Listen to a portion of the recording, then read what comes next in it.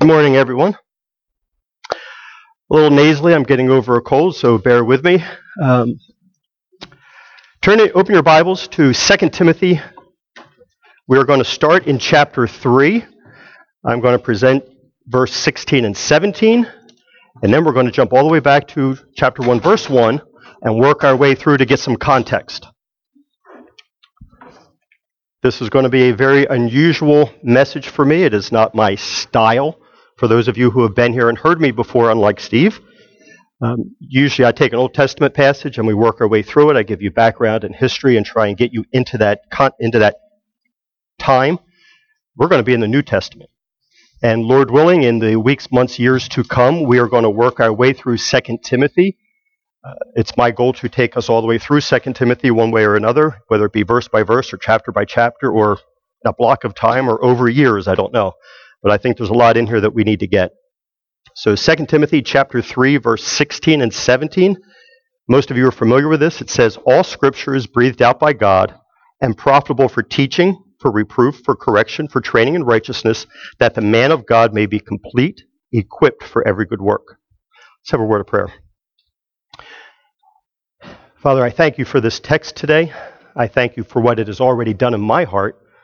And Father, I pray that as you have promised, that your word is alive, it's powerful, it pierces, it discerns, it changes us. And Father, I pray that you would take our hearts today, as hard or soft as they may be, and that you would pierce them with your truth, that your word would reign here, that your spirit would come upon us in a way that we've never experienced before.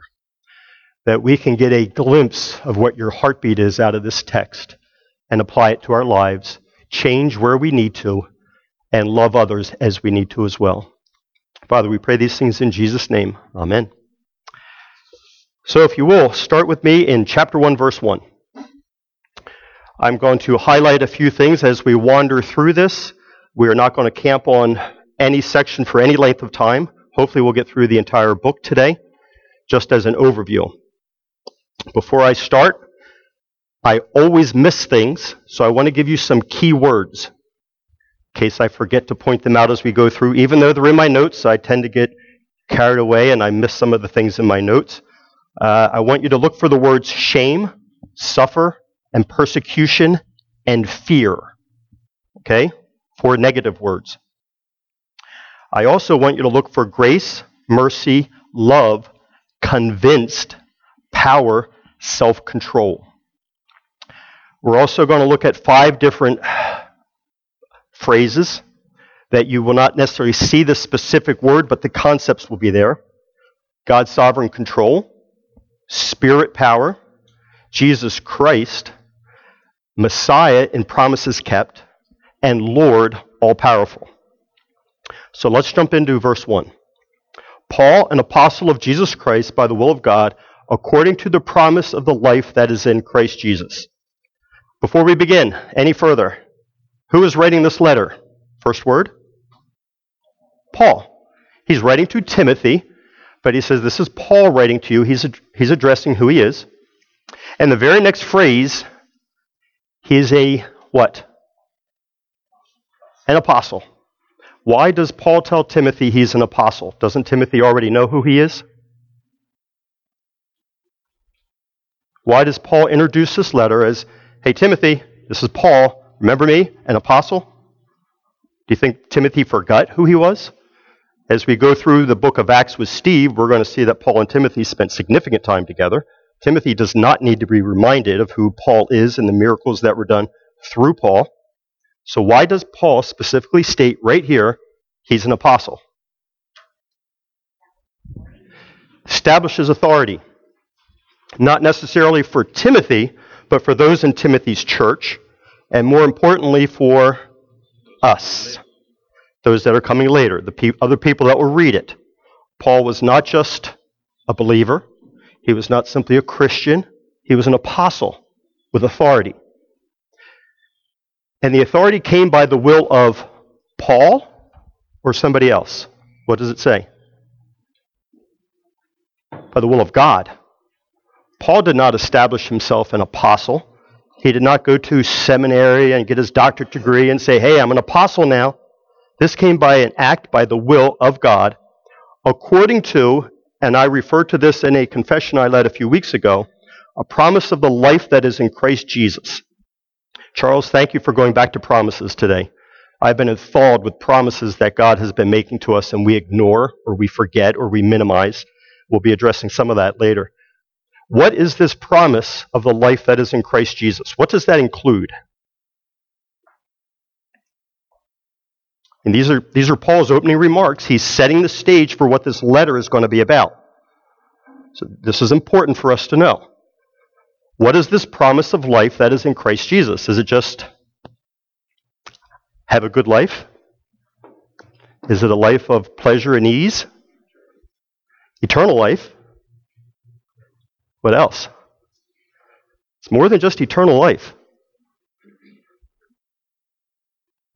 Does it deal with resurrection and power? Yeah. Remember, as Steve started the book of Acts, we looked at the end of each of the four Gospels, and a promise was made.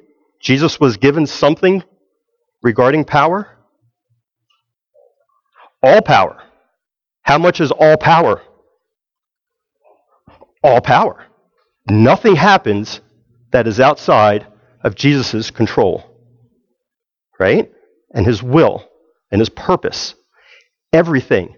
Your drive to worship here today was guided by Jesus himself. The guy that cuts you off, the traffic light that turns just as you're at that make or break point and you decide to step on the gas and go through, or hit the brakes really hard and give everybody whiplash that's riding with you. Whatever happened, that was all under God's control. So Paul is setting up here for Timothy, for us, this authority. God's sovereignty, God's in control, it's God's will. Paul is an apostle, and he's dealing with the miraculous under God's authority. Speaking of the miraculous, did you know me being right here at this moment is a miracle? It's a miracle. Every Sunday morning that Steve stands up here and shares the Word of God with us, it's a miracle. We are human. We by nature are haters of God.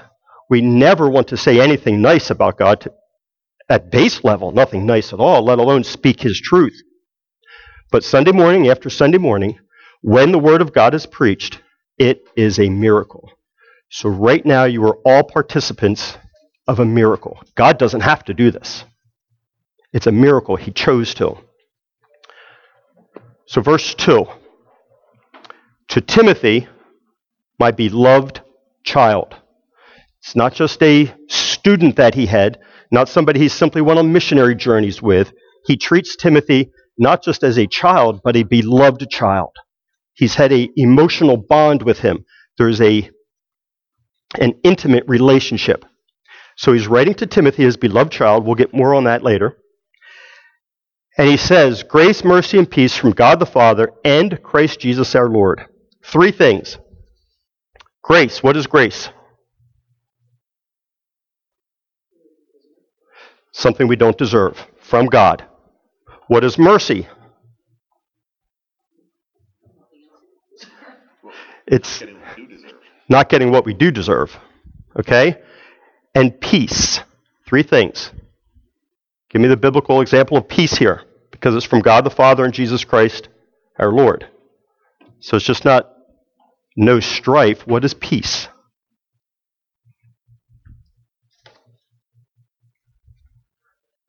Think Psalm 23. Yea, though I walk through the valley of the shadow of death, I fear no enemies. Not only will I not fear them, but I know they're camped ready to kill me, and I'm going to sit down and feast with God. That's peace. Confidence in God, confidence in, verse 1, God's sovereignty, God's control, God's plan.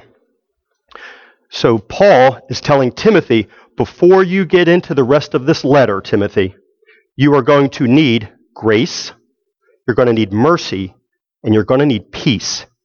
Because times are tough. They're going to get tougher. You need grace, mercy, and peace.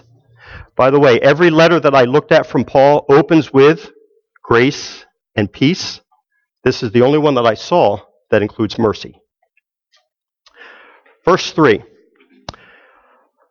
I thank God whom I serve, as did my ancestors with a clear conscience, as I remember you constantly in my prayers night and day. As I remember your tears, I long to see you, that I may be filled with joy. I am reminded of your sincere faith, a faith that dwelt first in your grandmother Lois and your mother Eunice, and now, I am sure, dwells in you as well. For this reason, I remind you to fan into flame the gift of God, which is in you through the laying on of my hands. For God gave us a spirit not of fear, but of power and love and self-control. There's a ton of stuff in here. We're not going to take time to deal with all of it today. I want to go back to verse 4. As I remember your tears, why do you think Timothy was crying? Think he had a bad day? Think he had a flat tire in the middle of a rainstorm and got stuck in a ditch? Think of the context that we have so far. What would cause Timothy to have tears? Possibly problems in the church. I think this is dealing more with his prior to that in his younger years. Verse 5. Who does Timothy remind him about? His mother and grandmother, who was not there.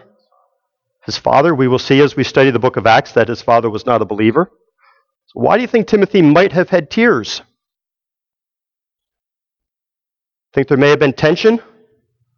An unbelieving father, a believing grandmother, believing mother, Timothy believing? You think there may have been tension? Think there may have been tears? Think there may have been tears of repentance on Timothy's sake? Maybe believing what his father believed and his conversion? I want to remind you, back up in verse 2. What does Paul call Timothy? His son. My beloved son, my child.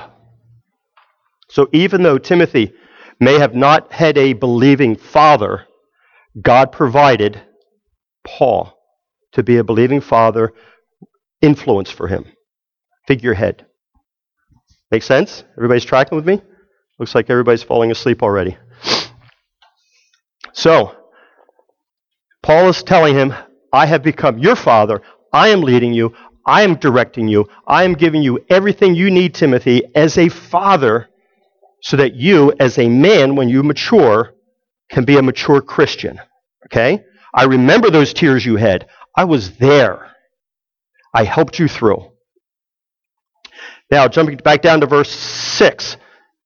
For this reason, I remind you to fan into flame the gift of God. Why? First off, why would he need to fan the flame?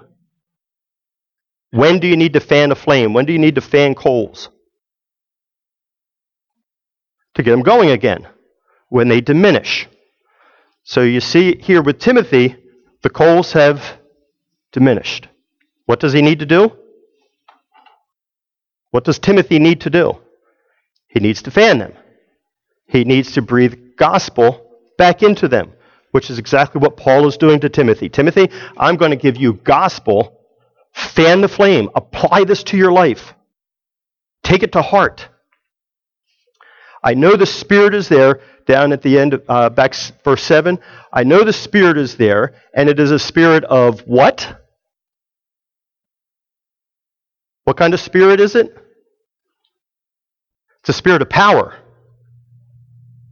Can power fan a flame? Yeah. It's not a spirit of fear. So we're introduced here to a concept. One of the key words I wanted you to look for. Fear. Who does not struggle with fear? Look, nobody even raised their hand because you're afraid to raise your hand. We all struggle with fear. We're afraid of what people are going to think of us all the time. Brian, I have to pick on you. Thanks for being here today. Try not to hurt Brian.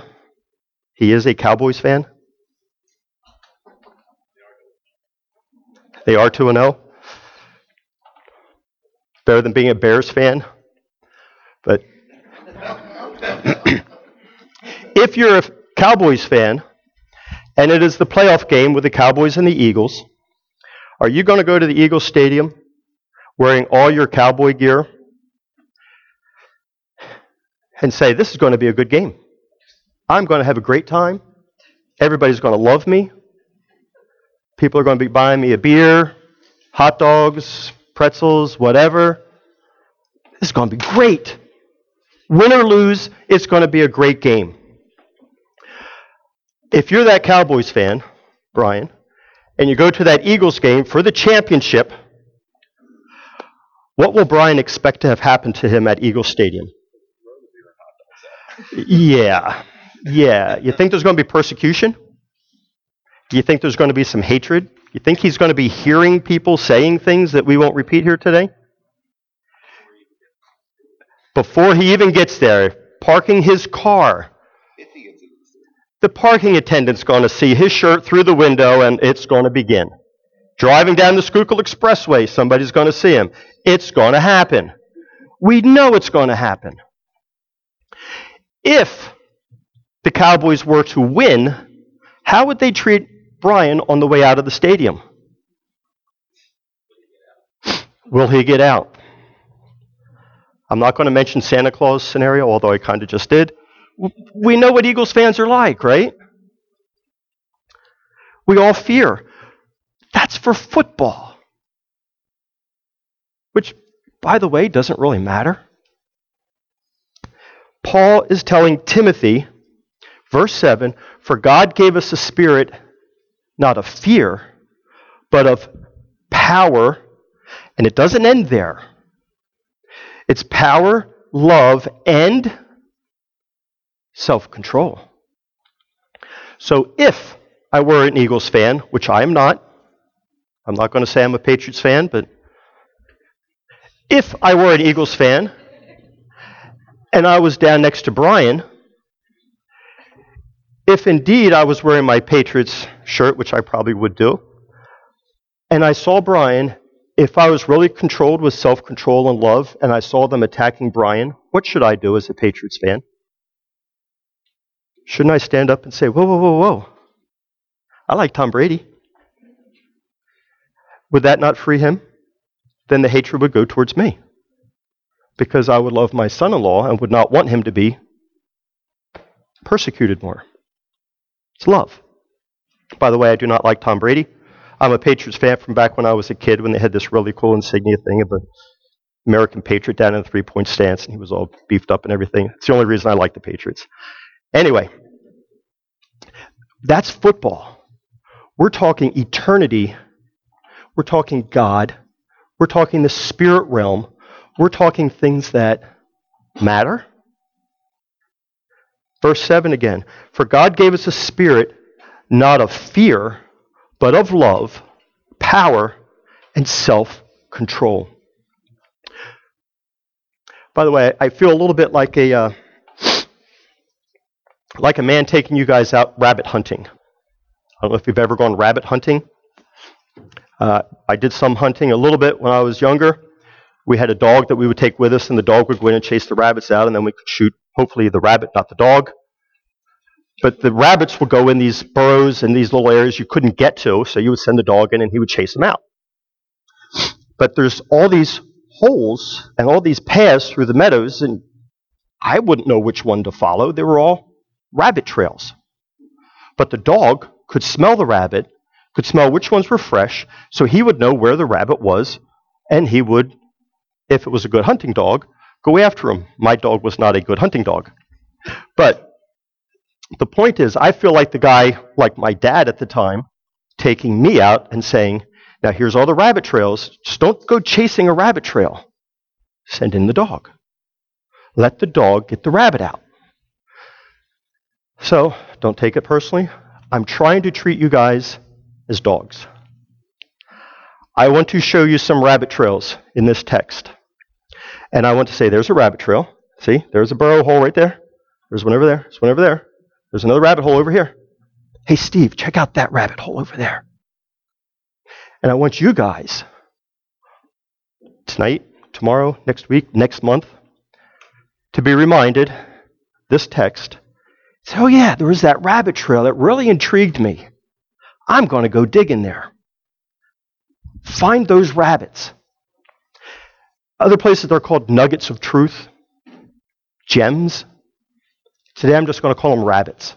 I want you guys to go through this text with me today, find these rabbit trails that I'm going to point out to you, and go explore them. We don't have time to get into them all today. I don't know if we'll ever have time to get into them all because I started going down a few of them and my head was spinning. Spend some time in God's Word. Start in 2 Timothy. Be reminded of one of these rabbit trails that I'm going to point out to you, like the spirit not of love but of power, not of fear but of power and love and self-control. Start tracking down some of these rabbit trails. What kind of love is this? What kind of self-control? What is this power all about? Dig into them. If you get a chance, shoot me a text. Say, yeah, Rusty, I followed this rabbit trail. Thanks. It was great. It was awesome. Verse 8. Therefore, do not be ashamed of the testimony about our Lord, nor of me his prisoner, but sharing suffering for the gospel by the power of God, who saved us and called us to a holy calling, not because of our works, but because of his own purpose and grace, which he gave us in Christ Jesus before the ages began. We're going to take a break right there. What is Paul telling Timothy not to do?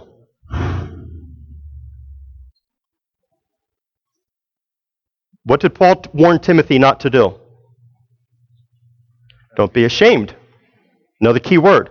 Don't be ashamed. Ashamed is another word of fear. Don't be ashamed.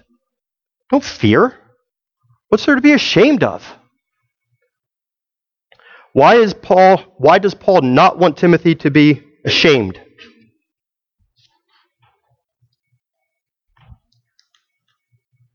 What? Because God gave us a spirit of power, love, and self-control. Yes, previous passage.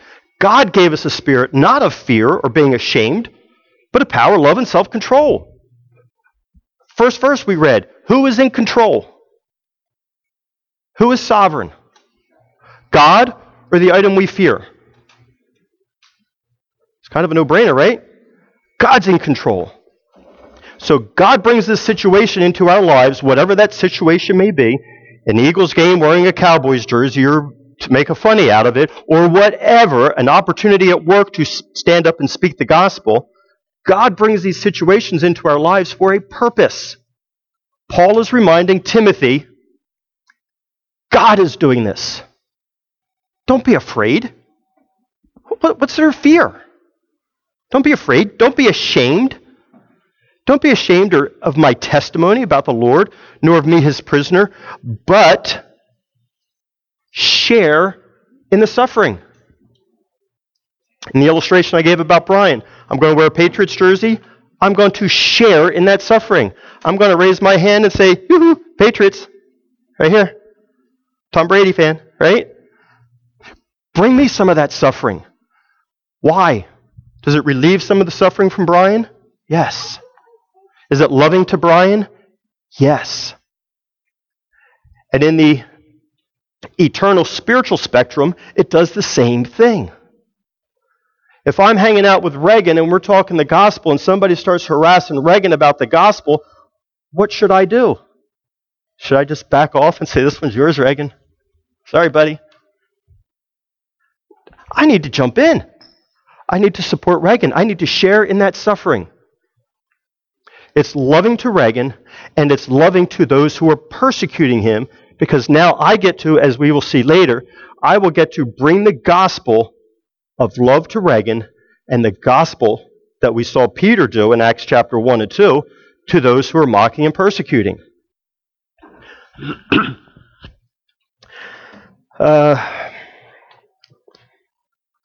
There's so many suffering things in here. Let me start verse 8 again.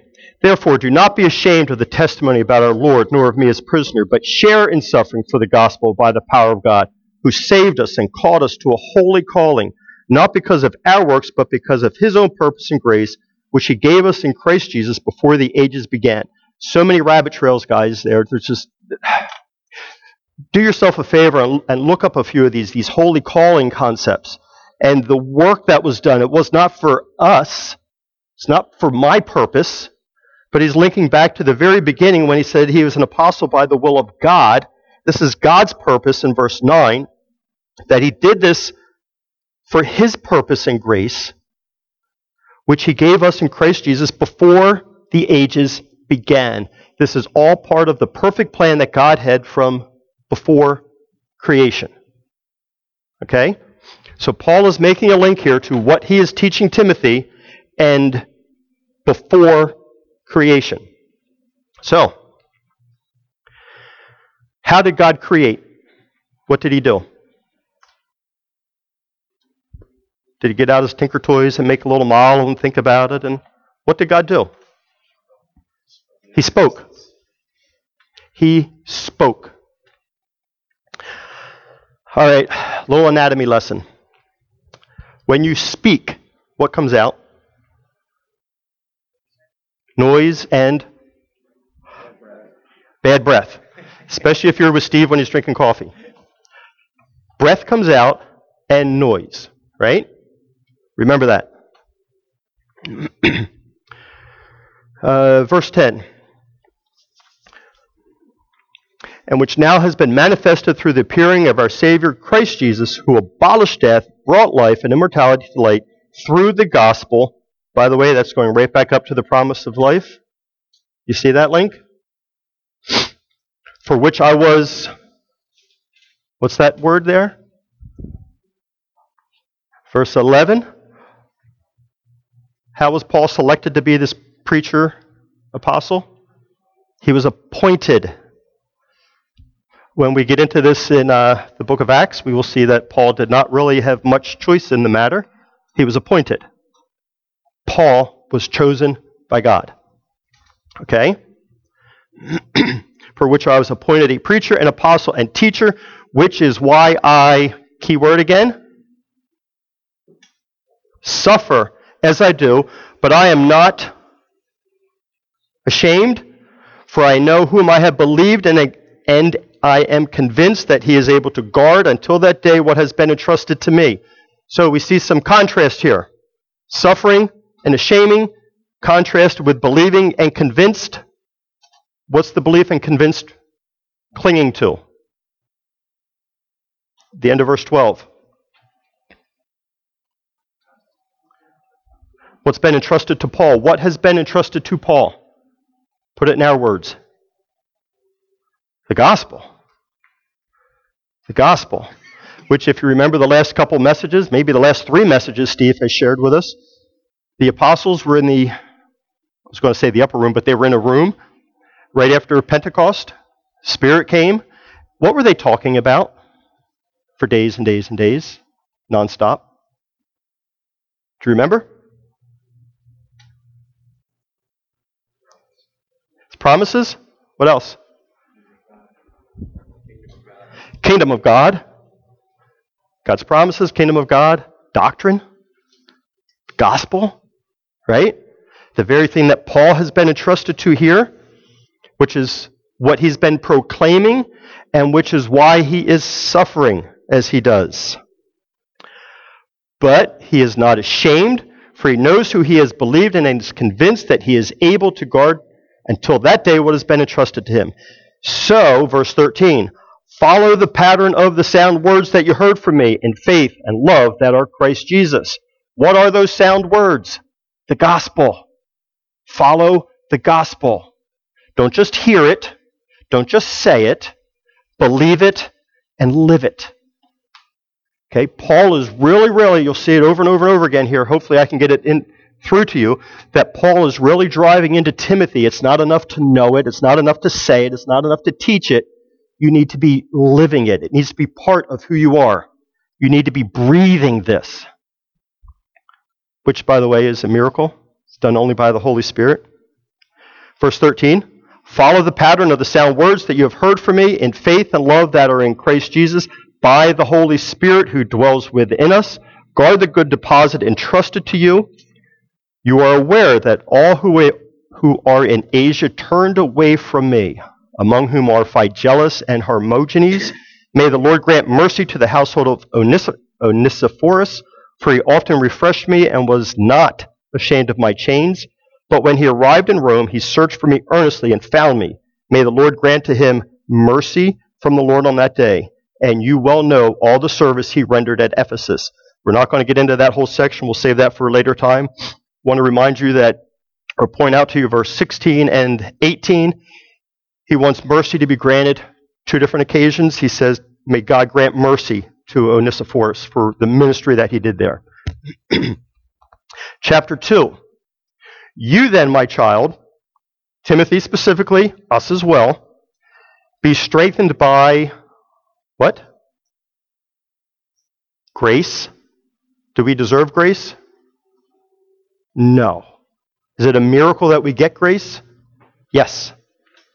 You then, my child, be strengthened by grace that is in Christ Jesus. Paul keeps taking Timothy back to the power of Christ, the resurrection power, the life that is in Christ. Verse 2, and what you have heard from me in the presence of many witnesses, entrust to faithful men who will be able to teach others also. By the way, that rabbit hole scenario that I'm giving you, this verse is kind of where that's coming from. I want to share the gospel with you. Here's some key words, some key phrases, some rabbits, some nuggets of truth. Go find them. Be faithful. Get into the Word and find them. Verse 2 again. And what you've heard from me in the presence of many witnesses, entrust to faithful men who will be able to teach others also, sharing in suffering as a good soldier of Christ Jesus. You see the suffering phrase again? Linda sent me a text this morning of the guards at, I just drew a blank, down in Arlington. The unknown soldiers, the tomb of the unknown soldiers, which, by the way, is an incredible, fascinating story to find out how that got established. I had an opportunity to listen to a book about it a couple months ago. It's fascinating. Well, to me, anyhow, I'm a history buff. But the guards, there's all these requirements. You need to be like 5'10" to 6'2", 30-inch waist or smaller, so I'm out. But they walk. There's so many steps, 21 steps that they have to take. The gun has to be on the same, then you switch sides of the shoulder. It has to be away from the tomb to guard. Doesn't matter. It's 24/7, rain, snow, whatever. It's fascinating, the discipline that these guys have. It was pointed out in the article that in one of the hurricanes, Washington was being shut down. Everything was closing. They told the soldiers, stay in. It is not safe. And the soldiers refused because it was such an honor to be on that honor guard. So in the middle of a buffering, I think it was downgraded to a tropical storm at that time, but this hurricane, the tropical storm with all these winds, and these guys are still at their post because it was such an honor to guard this tomb of the unknown soldier. And I read that, I'm thinking, oh, I think I read it this morning. Did you send it this morning, last night? I was reading through it this morning. I'm like, Paul talks about us being a soldier. Share in suffering as a good soldier of Christ Jesus. I don't want to go walk that temple, the tomb. Hurricane, are you kidding me? I'm inside. And it's not like they're guarding the president or Fort Knox. It's very ceremonial. There's dead bodies. They don't even know who these bodies are. Unknown soldier. It's very ceremonial. Just walking. 21 steps, turn, 21 steps. Over and over and over and over and over again. Nobody's coming. What's there to guard? And yet these guys felt it was such an honor, they would not leave in the midst of a hurricane.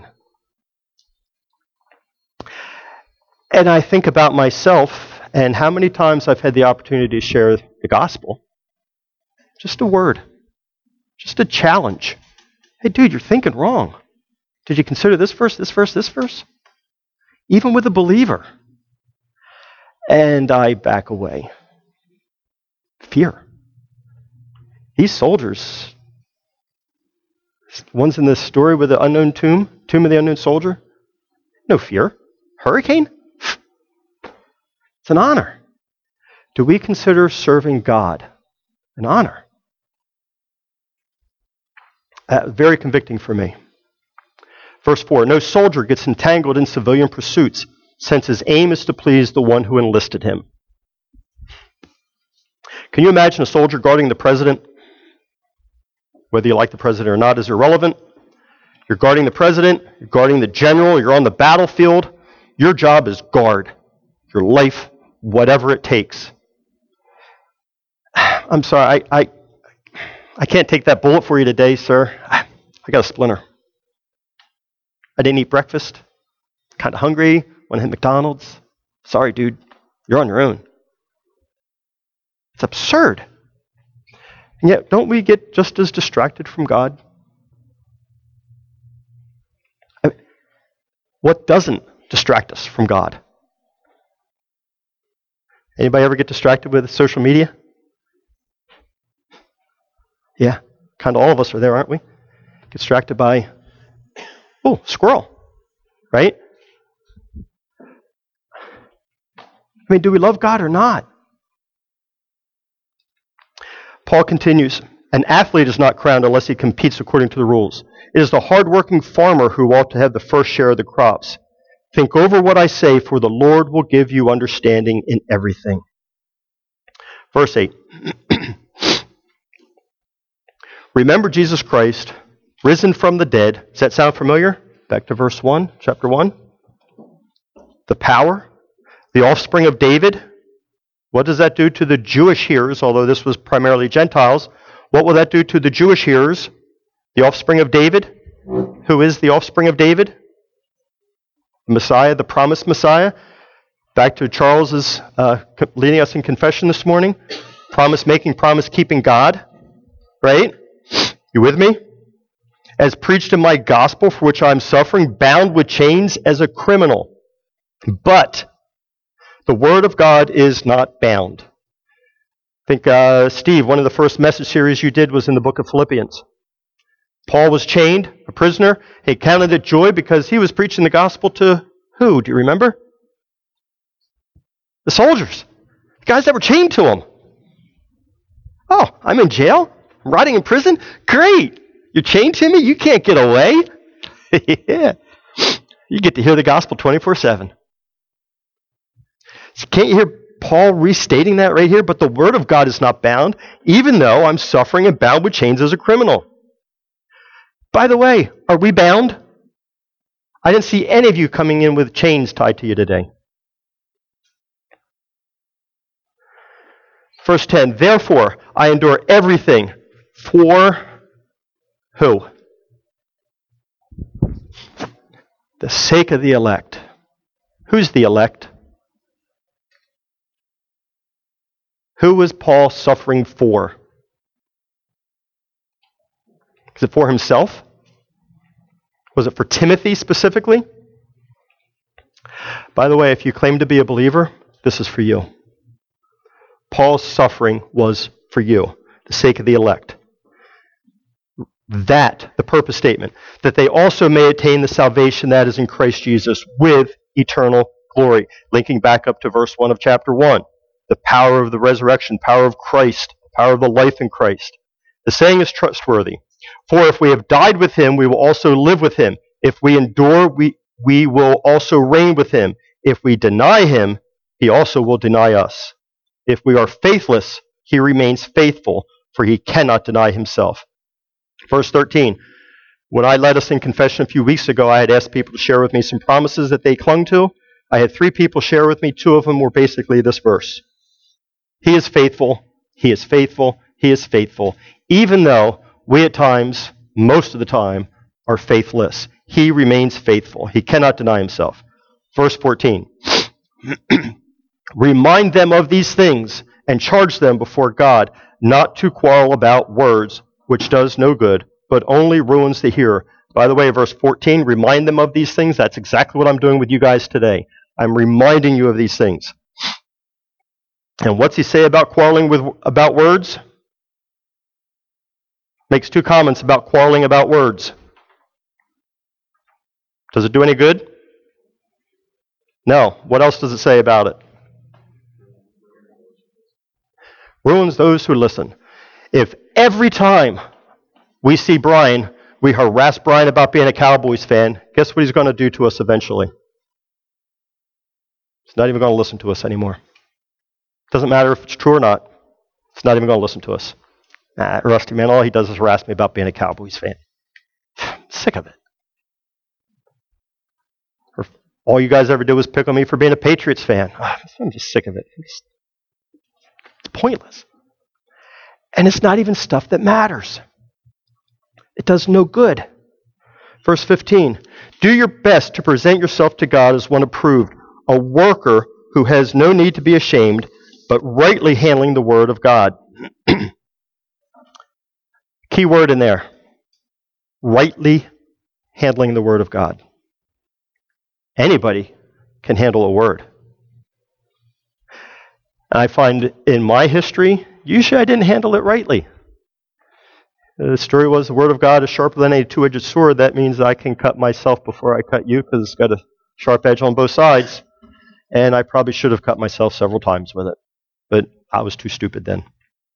But we need to handle God's word rightly. The truth, we need to handle it rightly. Psalms tells us, or Proverbs tells us, thy word is truth. Psalm 119, thy word is truth. By the way, God's word is truth alone. It's not truth with something else. There's not something else that is just as truthful. It's not God's word and it's God's word. So we need to handle God's word rightly. Verse 16. And Steve, I think next time you're away, I'm going to spend time in this verse. But avoid irreverent babble, for it will lead people into more and more ungodliness. What is irreverent babble? Any ideas? I'll give you a clue. Patriots are going to beat the Eagles. Irreverent babble. I'll give you another clue. I like Chick-fil-A salads. It's irreverent babble. Here's one I heard recently. You know how to get rid of a telemarketer? It's irreverent babble. What has Paul been telling Timothy all the way up to this point, chapter 2, verse 16? What has Paul been encouraging Timothy to be spending time in, to be learning, to be sharing, to be consumed by, to be living out, to have part of his life? What's that? The gospel. Doctrine. Truth. Who cares if I like Chick-fil-A salads? Is that going to save anybody? Who cares about the football games?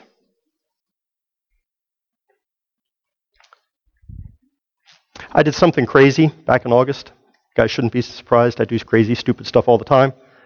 I did an endurance run, a 6-hour endurance run. We ran for 6 hours nonstop. It's crazy. By the way, I walked 99% of it. It was something fun to do with Ryan and Caitlin and around Phoenixville, and it was different. It was fun. It was neat. I'll probably do it again sometime. Probably won't run the whole thing. That's crazy. One guy was super fast, and it was unreal. But it was fun. That's irreverent babble.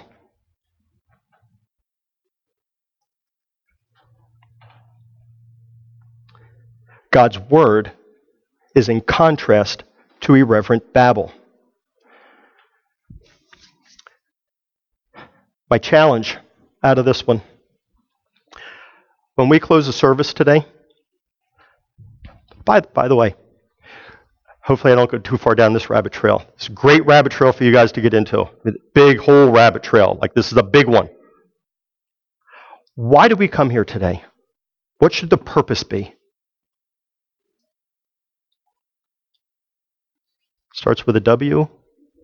Worship. Worship. Worship what? Chapter 1, verse 1. Sovereign God. Promise of resurrected life in Christ, right? We're supposed to be worshiping God, the Almighty, the Sovereign One, who's created a miracle and allowing us to be here and to even think positively about Him. to consider him, and to honor him and glory in him. It's a miracle in and of itself. We should be here to share that with others. So when we say the final prayer, sing the final song, give the final announcement, everybody is ready to disperse today. What do you think our conversation should be?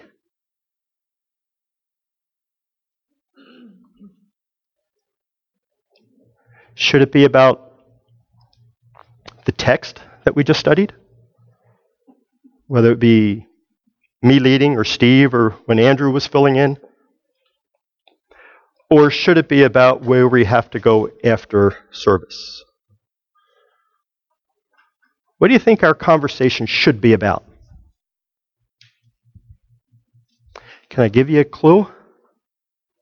If it's not about doctrine, gospel, if it's not about, wow, I never saw that verse. Hey, did you see this verse?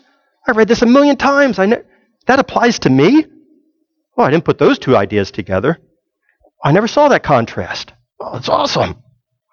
If it's not something like that, it's irreverent babble. And it goes to say it will lead people into more and more what? Our irreverent babble encourages more irreverent babble, more ungodliness. And their talk will spread like gangrene. Yeah, it's nasty stuff. You got to cut that out. Surgically, you got to remove gangrene. It's death. Among them are, and he gives examples, Hymenaeus and Philetus, who have swerved from the truth, saying that the resurrection has already happened. They are upsetting the faith of some. But God's firm foundation stands. Bearing the seal, the Lord knows who are his, and let everyone who names the name of the Lord depart from iniquity. We're going to skip down to verse 22. So, flee youthful passions and pursue righteousness, faith, love, and peace. Didn't we kind of talk about some of those at the beginning? Paul is kind of recycling this or regurgitating it. Along with those who call on the Lord from a pure heart. Talk with other believers. Encourage other believers. Verse 23, have nothing to do with foolish, ignorant controversies. You know that they breed quarrels, and the Lord's servant must not be quarrelsome, but kind to everyone. Irreverent babble. He needs to be able to teach, patiently enduring evil, correcting his opponents with gentleness. By the way, correcting is not arguing, it's sharing gospel, doctrine, truth. God may perhaps grant them repentance, leading to a knowledge of the truth. And they may come to their senses, that cracks me up, they may come to their senses and escape from the snare of the devil after being captured by him to do his will. Chapter 3. But understand this. By the way, who has Paul been talking to? Timothy and us, the church, right? Believers. But understand this, that in the last days there will come times of difficulty. Where will that difficulty come from? Is Paul jumping to outside the church? Is Paul jumping to politics and world crises and all these decisions that governments make? Or is he talking about within the church? He is still within the church. For understand this, that in the last days there will come times of difficulty within the church.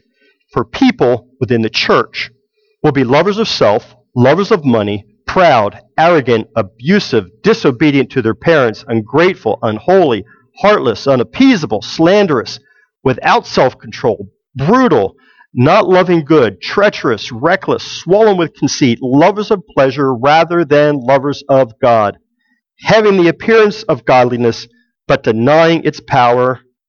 What are we to do with them? Avoid such people. How did they get to be that way? These are some nasty words. Lord willing, we get a chance to delve into some of these words and unpack some of that for you. This is a nasty way to describe people. Some of my lost coworkers I wouldn't describe with some of these words. Paul is saying this is in the church. Like here? Like us? Like me? How do we get to be this way? Previous verses? Like chapter 2, verse 16? Irreverent babble? Times when I was speaking and somebody should have shared the gospel with me and corrected me, straightened me out. Times when one of you may have been speaking and I would have had the opportunity to share the gospel, correct, teach, and wouldn't have because we were afraid, we were ashamed. That's how we got to where we are. That's the context. I'm staying in the context of the book that we're looking at, this letter. Avoid such people. They have the appearance of godliness. We're doing the right things, but we're denying its power. We're afraid of the power. We're afraid of Christ, the power of Christ, because we really don't believe. Avoid such people. For among them are those who creep into households and capture weak women, burdened with sins and led astray by various persons, always learning and never able to arrive at a knowledge of the truth. Just as Jannes and Jambres opposed Moses, so these men also oppose the truth. By the way, quick caveat, they're not opposing us. They're opposing the truth. They're opposing Christ. We're just the ambassador, the face, the presence, speaking the words. They're opposing Christ. And if you remember what Paul was saying earlier with Timothy, share in that suffering. Oppose them. Don't be afraid of it. Oppose them. Verse 9, but they will not get very far, for their folly will be plain to all, as was that of those two men. The folly is based off of worldly wisdom. There's no truth. It's not only no truth, but it's opposite the truth. Verse 10, you, however, have followed my teaching, my conduct, my aim, my life, my faith, my patience, my love, my steadfastness, my persecutions and suffering that happened to me at Antioch, at Iconium, and at Lystra, which persecutions I endured. What is Paul saying here? You've seen me live out the gospel. You've seen it. You've been with me. You've been partnered with me. You were there. You know this is what Paul breathes. This is what Paul lives. This is who he is. This is part of him. This is the example. Follow Paul's example. I endured those persecutions, yet from them all the Lord rescued me. Indeed, all who desire to live a godly life in Christ Jesus will be persecuted. Take a break. All who desire to live a godly life will be persecuted. Right? Is that what it just said? Like when he says all, does that really mean all or just some? It means all. All who try to live a godly life, all who desire that, all who, as Paul had just laid out, how Paul did it through his teaching, his conduct, his aim in life, his faith, his patience, love, steadfastness. If this is your life, which, by the way, Paul's an example of what a Christian should look like. If this is your life, what should happen? Starts with a P. Persecution. If you're living the life Paul lived, and he's encouraging Timothy and us to live, what should happen? Persecution. So we have to ask ourselves, Am I being persecuted for my faith? It's a yes or no question. Since I didn't see chains on anybody coming in today, none of us are severely persecuted. Nobody's bleeding from being whipped. So there's not severe persecution. Well, there's other kinds of persecution. But I have to ask myself, am I really being persecuted for my faith? If not, there's a problem. Because Paul has said repeatedly in this letter, Timothy, persecution will come. It will happen. If you're not being persecuted, Timothy, it's because you're not, verse 10, following his teaching, following his conduct, his aim, or following Christ's conduct, Christ's teaching, we're not following the gospel. We have chosen to follow irreverent babblings, non-truth.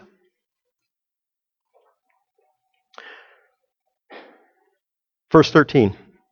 While evil people and impostors will go on from bad to worse, deceiving and being deceived. But as for you, continue in what you have learned and have firmly believed, knowing from whom you have learned it, and how from childhood you have been acquainted with these sacred writings, which are able to make you wise for salvation through faith in Christ Jesus. Back to the fanning the flame. If you're a believer, you're not being persecuted. It's because we're believing the vain babblings, the irreverent babblings. We need to repent and be reacquainted with the sacred writings, the Word of God, the gospel, that we have heard from youth. That Paul was there for Timothy in his youth. Paul knows he heard this. Most of us grew up in the church. I think I was one, when I first went to Vincent. That's a long time ago. We have heard this over and over and over again, yet we walk away and we choose to embrace these irreverent babblings. Verse 16, all Scripture is breathed out by God and profitable for teaching, for reproof, for correction, and for training in righteousness. I'm not going to unpack all that. Maybe at another time we'll get into it. For now, let's just call it levels of discipline. God is going to use the Word of God through various means, through speakers, through what you're reading, through what you're hearing, that He is going to use the truth of God's Word to correct you. Maybe minor, it may be major, may be painful, probably will be painful, for God's glory. Verse 17, this is the verse that I wanted to focus on and really want to get into your head. That the man of God may be complete, equipped for every good work. Verse 17, that the purpose statement, the reason for everything that Paul has just said to Timothy. All this so that the man of God. So who or what does the man of God look like?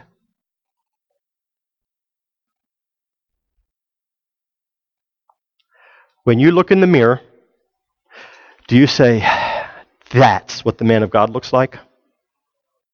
I hope not. Physically. When you look at your character, who you are when nobody's around, your reaction to things, the way you immediately think, are you a man of God? Or is it irreverent babblings? The man of God here, his reaction is like that of Paul. It's like Christ. Paul is telling Timothy, fan the flame, be in the Word, encourage others in the Word, be encouraged by others in the Word, ignore the irreverent babbling, dismiss them, have nothing to do with them, reject it. Focus on the Word. That's where our life is. That the man of God may be complete. I think King James says perfect. That the man of God may be full, in need of nothing, have everything we need for life and godliness.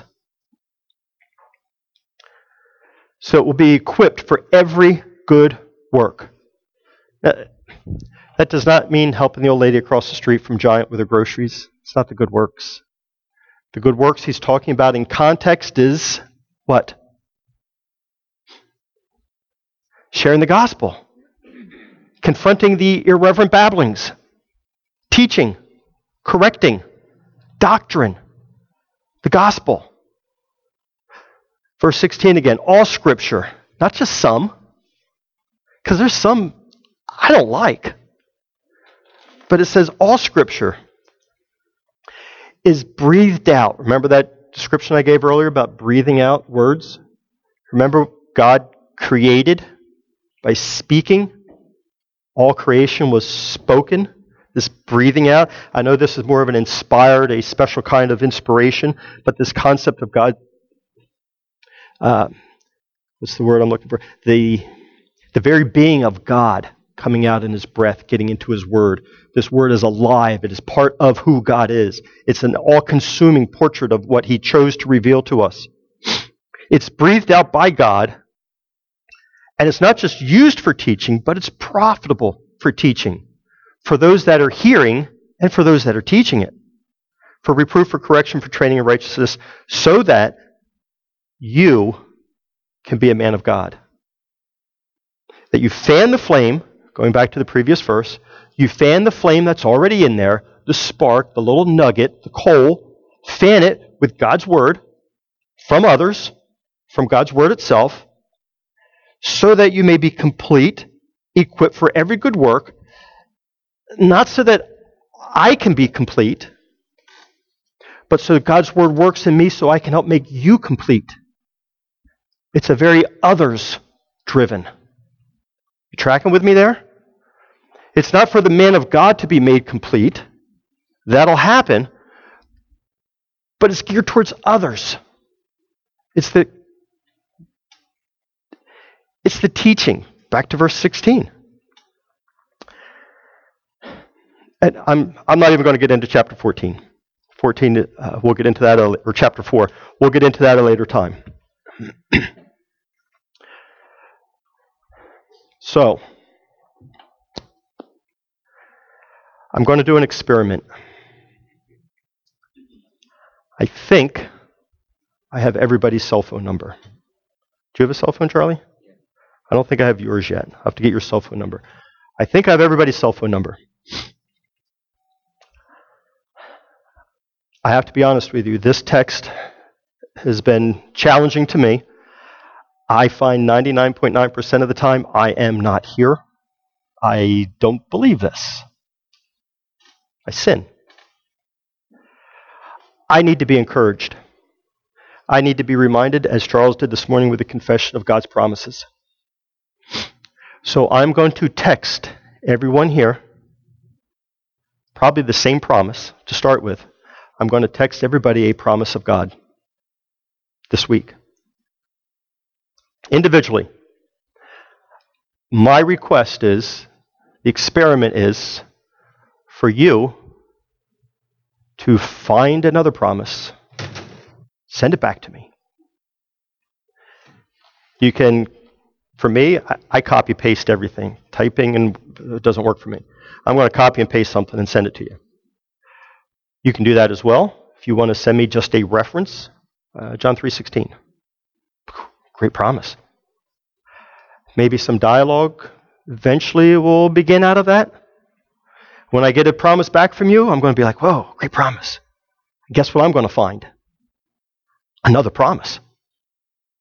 Maybe I'll get one from Linda. I'm like, oh, that's a cool promise. And Charles will send me a promise. I'm like, oh, Charles, you got to see this one Linda sent. And I'll send him the one Linda sent me. We're going to have promises maybe going back and forth all over the place. Maybe I'll get one. I don't know. But there's, maybe 15, 20 people here? There's like 30 days in a month. A few other people added in. Maybe I'll get a promise every day. And knowing God the way that I do, knowing that He's a sovereign God, I bet that when I need a promise the most, all of a sudden, who's not here? Ken's not here today. All of a sudden, by the way, he's at the Eagles game, so we have to pick on him for all that irreverent babble stuff. Nah, just joking. All of a sudden, I'll get a text from Ken who's going to send me a promise, and it's going to be, wow, that's the promise I need right now. It happens. Has that ever happened with you, Steve? Just out of the blue, you get something from somebody you haven't heard from for a while, and it's like, whoa, it's exactly what I needed right then. Perfect. I mean, that's our God, right? He's a perfect God. His timing is perfect. So I'm going to try that experiment. No pressure. No pressure. If you're like, oh yeah, it's Rusty. Yeah, I'll think of something, and you never come back to it, it's not a problem. You may want to say, oh yeah, I got to jump on that and do it right away. Cool. It may go on for a week, a month, a year. You may forget, may get distracted. I may lose touch because there's going to be like 30 different people texting me with promises, and if I send this person this promise, I don't want to send you the same promise over and over and over again. Find a different promise. It's not going to be perfect. But you know what it's going to do? Even if it only happens once or twice, it's going to be reminding us of what Paul was just reminding Timothy. There's promises God has made. We've known these scriptures from our childhood. Encourage one another. Build each other up. Avoid the irreverent babble. Cling to God's word, His promises. There's a reason He gave them to us. There's a reason. We need them because we forget them. Let's close in prayer.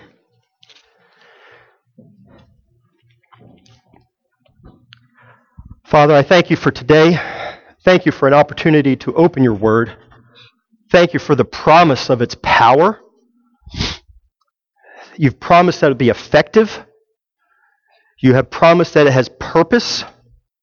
You have promised that your word will not return void, that it's going to accomplish what you designed it to accomplish from the beginning of time.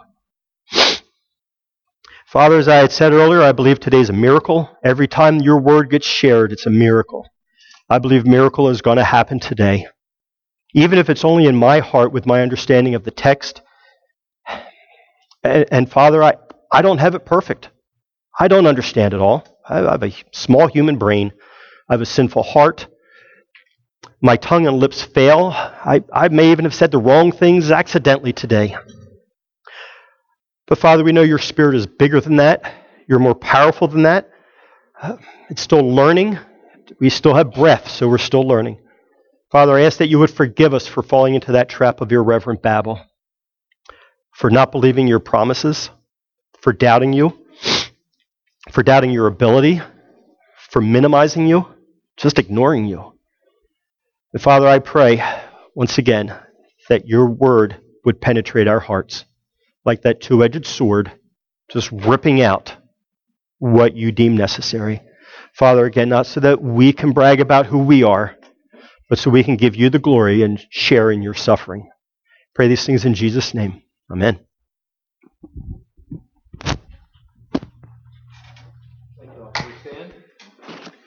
Do you need this, Steve?